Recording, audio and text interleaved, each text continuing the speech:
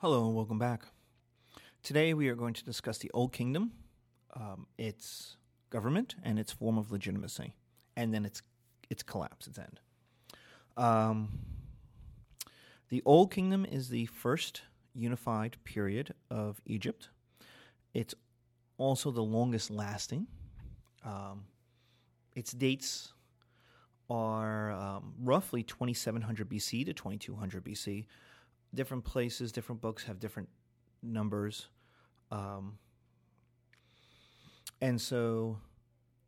it is the first time the Egypt is unified, that Egypt is created. That goes from the delta, from the Mediterranean Sea, to the first cataract, that 800 to 900 miles. And this is huge. This is very big for Egypt because the government created stability and created prosperity. Like Egypt goes from being a backward place, a very backward place compared to, say, Mesopotamia, and suddenly explodes into wealth and prosperity. So Egypt advances in stability and prosperity, and these are two hallmarks. This is what pharaohs do in Egypt. Egypt is a land of stability and prosperity. And as a good pharaoh, you are supposed to provide those two things. We see this in the length of the dynasties. There are 4 dynasties in about 500 years, which means each one lasts over 100 years. Now, a dynasty is a family. We'll see when we hit the Romans, the dynasties don't last all that long. Yet the dynasties in the Old Kingdom are going to last a long time, over 100 years, and give way to each other in peaceful ways so that there's kind of a melting from one dynasty to the other. It's not the violent civil war break between dynasties that we see in a lot of places. So we have 4 dynasties in 500 years. That's stability, because that means each of those families represent more or less political similarities. That is not going to be a tremendous difference from one member of the family to the other. You know, from a father to a son, from a son to an uncle. So we can look at these hundreds of years of one family running the show as this kind of policy, stable policy. The other thing is that Egypt had no armies. The pharaoh had a small personal guard, but they didn't have an army. Nothing in the way of, say, the Assyrians or Hammurabi's Babylonians or the Hittite chariots. Nothing like that. Which tells you that it's a peaceful place, that Egypt was never attacked. I have students who go, a major problem of the Old Kingdom was they didn't have armies. Well, you don't have to have an army if you're never going to use it. If you're not attacked, it doesn't matter. In fact, an army is a negative if you're never attacked. So having an army is always a major expense. It's the most expensive thing kind of people have figured out how to build. And so the Old Kingdom didn't need one. It wasn't going to get attacked by anybody. It was never attacked by anybody. And so they could divert their monies into other things, irrigation, infrastructure. And the most important thing that they're going to build, that the Old Kingdom kings are going to put their money into, significant amounts of money into, is the pyramids. It is, when you look at the pyramids, they are built in the Old Kingdom. The Old Kingdom is the kingdom that builds the pyramids. And the pyramids equaled legitimacy. So why? Nobody else builds pyramids in quite the same way for quite the same purpose, and not even other Egyptian kingdoms use pyramids. So why would the Old Kingdom do this? Well, there's a couple of things that combine to create the pyramids. The first is that the Nile floods, which means people have time. For 3 months out of the year, there's nothing to do. All of the land is underwater. 10 feet underwater. So you get to sit. It is the greatest vacation reason ever. Nobody can go, oh, you should work harder. Well, take a look outside your window. Everything's 10 feet underwater. There's nothing to do. There's desert and there's flood. There is nothing to do. It is the greatest, vacation reason ever. So people have time. With everything underwater, people have time. And the Pharaoh, and this is an important part, is a god. Pharaoh is considered a living god. And the reason why, as I understand it, is he has godlike powers, especially, like the gods provide stability. Well, Pharaoh provides stability. The gods provide law. Well, the Pharaoh provides law. The gods provide prosperity. Well, Pharaoh does things that make you richer. So there's aspects that the gods have that Pharaoh has. And so what happens over time is that Pharaoh becomes this kind of living god. So Pharaoh is a god. Now, that creates two situations. The first is he's got money. As a god, as Pharaoh, he's going to have money. He's going to have wealth. Now, we don't have coined money yet. We're not using gold bars, like Fort Knox. But the idea is Pharaoh has wealth. Pharaoh's a wealthy guy. And because he's a god, he needs to show off. He can't be ordinary. He can't be, a little better than the nobleman. He's got to be a lot better than the nobleman. He's got to show off. And so how is he going to do that?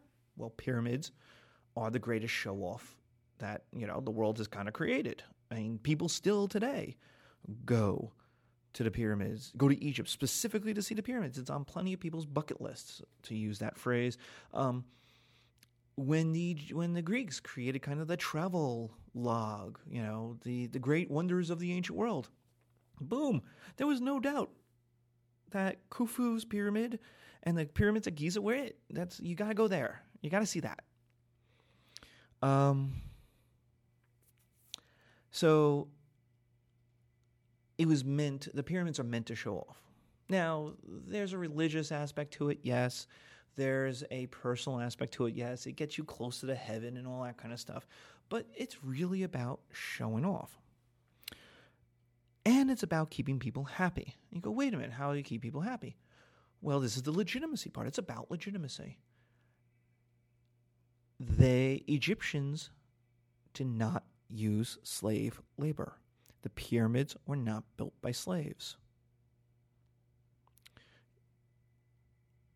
Now, I know it's a traditional kind of, wait. The Hebrews were slaves, and the Hebrews built the pyramids. No, they didn't. The Hebrews are not in Egypt till the New Kingdom, much later. This is old. This is very, very old. By the time we get Moses, the pyramids had been up some 2,000 years. We are as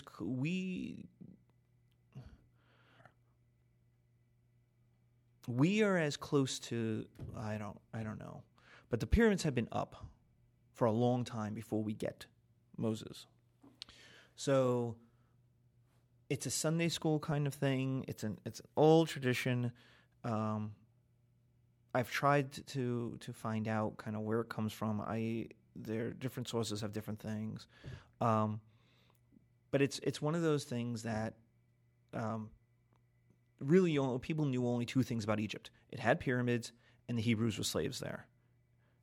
And so they combined the two. They said, well, if the Hebrews were slaves, they must have built the pyramids.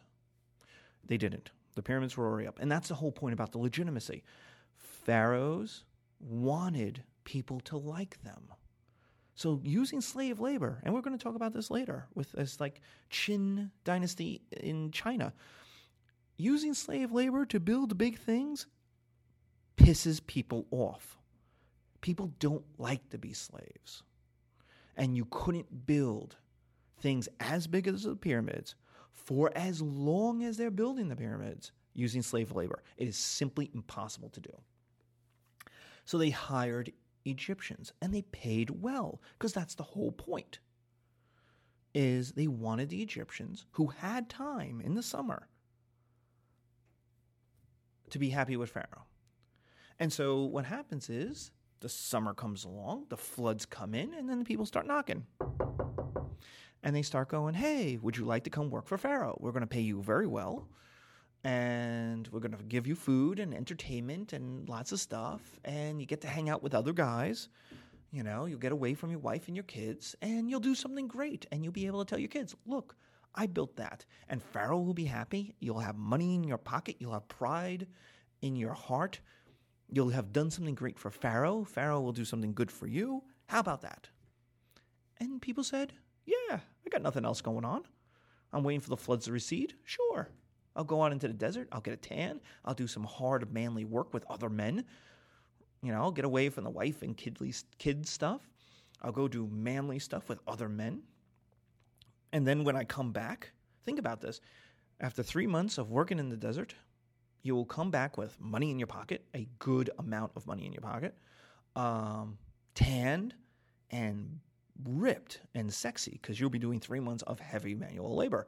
And so you come back ripped, sexy, tanned, with a good amount of money in your pocket. That's a good deal for anybody. And the whole point, this is why you don't use slaves, is the whole point that when they get home, these guys say, Pharaoh is the man. Pharaoh's awesome. Look at me. I am tanned. I am sexy. I have money. Let's go buy some stuff. Pharaoh rocks. And then when you're going on holiday and you're driving along and you take and your son in the back goes, wow, Dad, look at that. That's so big. It's such a big pyramid. You know what every dad is going to say? Well, son, I built that. Not me and 100,000 other people. No. Of course, it's going to be, I built that.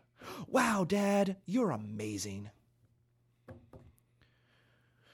So this is how the pyramids worked. If they didn't work in this way, if the pharaoh got no credit for it, they wouldn't have been built. And because pharaoh didn't need an army, because the people had time, you could combine these things. Size matters. This is the thing about pyramids. Size is going to matter. Nobody wants to build a small pyramid. Well, why? Well, because the bigger it is, the better it is. No one wants to have a cute little pyramid. No one wants to say, oh, look at my pyramid. And everyone goes, oh, it's so little. That's cute. Nobody wants that. They want a ginormous super pyramid. Now, why wouldn't they have a ginormous super pyramid? Well, we see what happens. You can look at the pyramids and see what happens. They start small, they get bigger, and then they get smaller. And we'll talk about why they get smaller at the end. But the reason they start out relatively, now still, even the small pyramids are big compared to anybody else's buildings in the ancient world. In fact, using stone, pyramids are essentially the biggest thing you can build in the ancient world. And it has to do with the architecture, how you're laying out the weight, how thick the walls are. If you want to build tall in the ancient world, you had to make your walls thick at the base.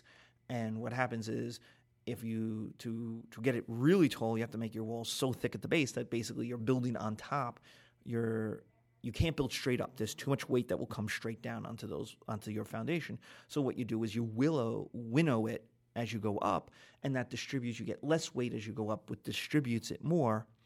You know, cheerleader pyramids work the same exact way. If you had a cheerleader column where 4 people went straight up, one on the back of the other on the other, you'd fall. Because the first person at the bottom would have to hold up the weight of all the weight of those 2, 3, 4 people above them.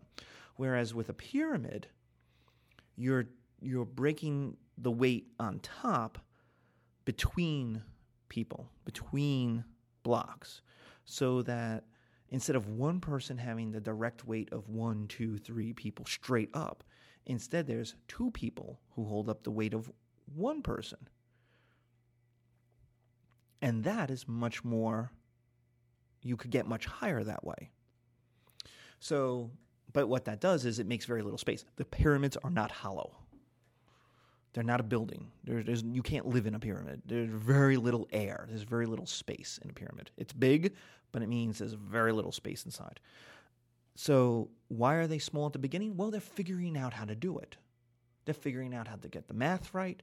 They're figuring out how to get the foundations right. They're figuring out how to build them. And there's plenty of pyramids that fall down, and it's quite embarrassing if they do. they're learning the architecture, and you can watch them learn it. As they learn it and they know it and they get better at it, they get bigger until you get basically Khufu and I think it's Kaffa. I'm going to be mistaken on that, and I apologize. But the two of them will have the two biggest pyramids at Giza, and then you see they start to get smaller as time goes on. So why would you want it to be bigger? Well, the bigger it is, the more it shows three things. The more people you could hire, the more people worked on your pyramid, which has to do with power and wealth. Look at how big it is, I hired more people. Now, that's a good thing, because the more people who work on your pyramid, the more people like you. They're affected by it. It's like any other jobs infrastructure program. The more people who get a check that says, $5,000 signed Pharaoh, the happier they are. The second is the more resources it took. Again, this is a money and power thing. None of the blocks that are going to build the pyramid are in Giza, are there. They had to be floated down the Nile. They came from other places. They came from quarries in other places. Well, someone had to be hired to cut that stone. Someone had to be hired to float that stone. Someone had to be hired to bring all the logistics. So you need more resources. You need more food to feed people. You need entertainment. And the more people you have, the more entertainment you have to provide. So resources, the more and more resources. People need food. People need water. So you have more people. You have more resources that are required. Again, we go to the money and the power. The bigger your pyramid are, the more it says, I did that. And the final thing, and this is very important, is time. You can't build a pyramid quickly. Khufu's, the most important, the biggest of all the pyramids, took 20 years and 100,000 people a year to build. Now, remember, they're only working, that 100,000 is only working for 3 months every year. And that's kind of what's going to limit it. But it means you had to be alive. You had to be king for a long time, because the next pharaoh is not going to spend years of their reign finishing off your awesome pyramid. If they like you, you die, they'll top it off, they'll do a quick boom, and then they're onto their pyramid. So it means that the bigger the pyramid is, the more people worked on it, the more resources were needed to construct it, and the more time you were pharaoh. All of those things equal awesomeness, equal a more powerful pharaoh, equal happier and more impressed people. So it's not just bigger equals better for no reason. There is the psychology that goes into the bigger equals better. You know nothing about Khufu. For the most part, most of you in the History 101 are not going to know anything about the Old Kingdom kings. You know nothing about Khufu. You're going to go to Egypt, you're going to look at the pictures, and you're going to look at Khufu's, which are bigger than all the other ones. And what's your impression of Khufu? Was he a loser? Was he weak? Was he poor? Was he only in charge for a year? Do you have a negative concept of Khufu? And the answer is no. You know nothing about Khufu, but the idea is he must have been awesome to have built it. It's the biggest pyramid. He must have been awesome. That's what they're going for. Just to give you some correlations, and not correlations, comparisons. Khufu's took 24 million, it's estimated to have taken 24 million man-hours. So if one guy worked on the pyramid, it would have taken him 24 million hours to have built it. So it took 24 million man-hours. That's roughly 100,000 people times 20 years. Its base is 13 acres versus 6 acres for the Hanging Gardens of Babylon, the biggest thing that was built in Mesopotamia. Khufu's pyramid is 485 feet high, which is the biggest thing until some of the cathedrals are built in the Middle Ages. It's 485 feet high. The Hanging Gardens of Babylon, the tallest thing in Mesopotamia, is 75 feet high. 1/7th the size. So we're talking massive. Order of magnitude. If you're a Mesopotamian people, you see Khufu's pyramid, there's just nothing you can compare it to. There's simply nothing. Your mind just goes boom, and you go, wow, the Egyptians must be an awesome people. Khufu must be an awesome, awesome pharaoh. And that's just the end of it. So what is the advantage of building the pyramids? The advantage is that it touches a lot of people. That's 100,000 people every year times 20 years. That's a lot of people that go home after 3 months and say, Pharaoh's awesome. Think about it. It requires a lot of people and a lot of resources, which means Pharaoh has to convince a lot of people.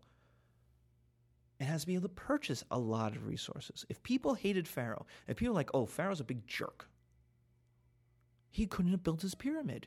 If people had a bad idea of Pharaoh, if they thought Pharaoh was taking advantage of them, like Khufu, Khufu couldn't have built his pyramid. It's simply too much over too long a time that requires too much money. If people don't like you, it simply isn't going to work. So the advantage is people like you. People look forward to it. People make money. They get ripped. They're happy. We don't see major revolutions against pharaohs in the Old Kingdom. It simply doesn't happen. So for legitimacy, it works. The disadvantage is that these are big things that require lots of money, resources, and most importantly, attention. And in fact, it's the pyramid that at one aspect is going to create the legitimacy for Old Kingdom kings. It's the reason why people like them and will listen to them. It's also going to be their undoing, which we're going to talk about now. So the collapse of the Old Kingdom. Well, pyramids are really important. They are the most important thing a pharaoh will do in their reign. It is the thing that shows off who they are. But there's a problem. It's not a problem. It's a distraction. And that's the job description of Pharaoh. Yes, Pharaoh's a god, but that's not his job description. His job description is essentially king of Egypt.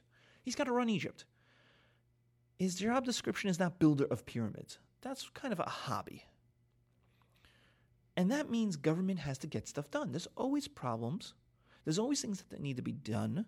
There's canals to be built. There's things to be dredged. There's always something going on. There's always problems. And so people will complain to Pharaoh. They'll write to Pharaoh and say, Pharaoh, you're in charge. You're Pharaoh. Can you please solve my problems? And he's expected to do this kind of stuff. But his most important thing to do is build a pyramid. So he doesn't have time to deal with little people's little problems. He has to get the resources. Like, for the 3 months that the pyramids are being built, that's very, very important. That's what he's going to focus on.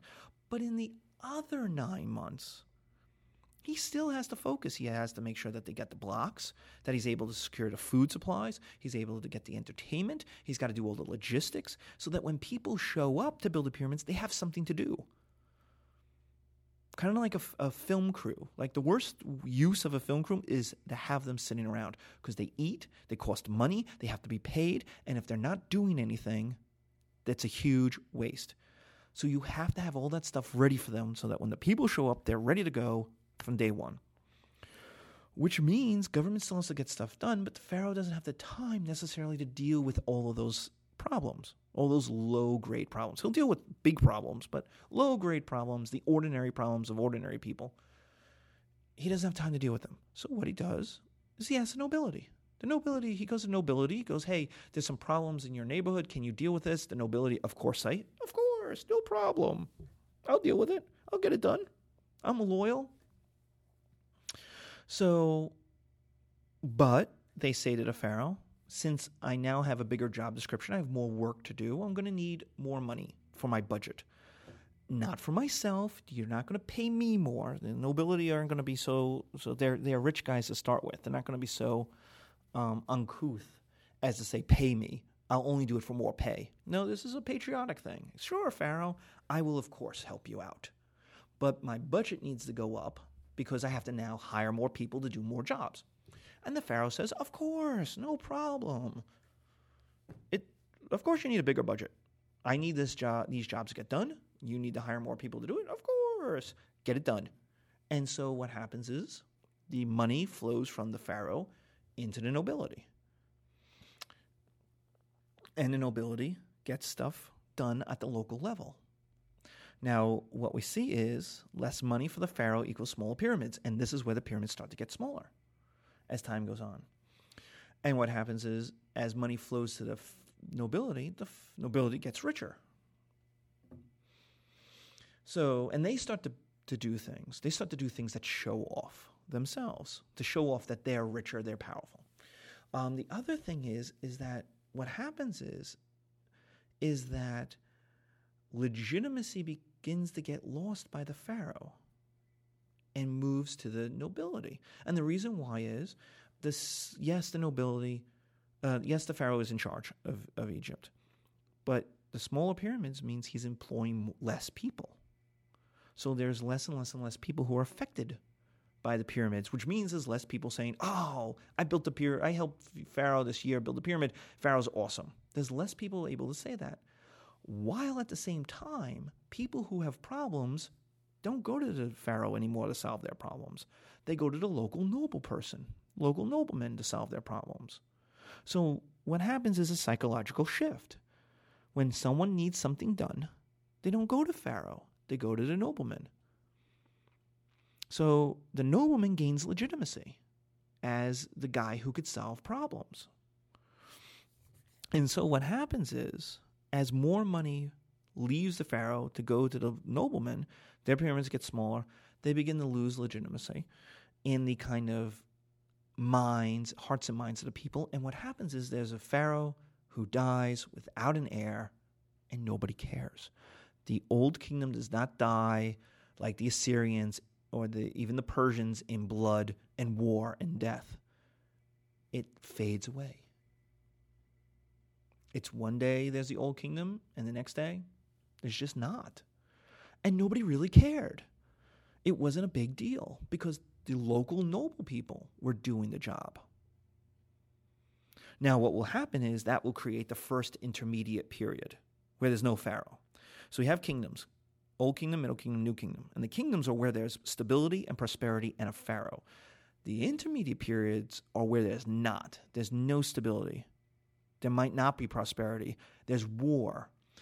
And the reason why the first intermediate period happens is there's no pharaoh. And what happens is that begins to dawn on the nobility, who look around and go, you know what?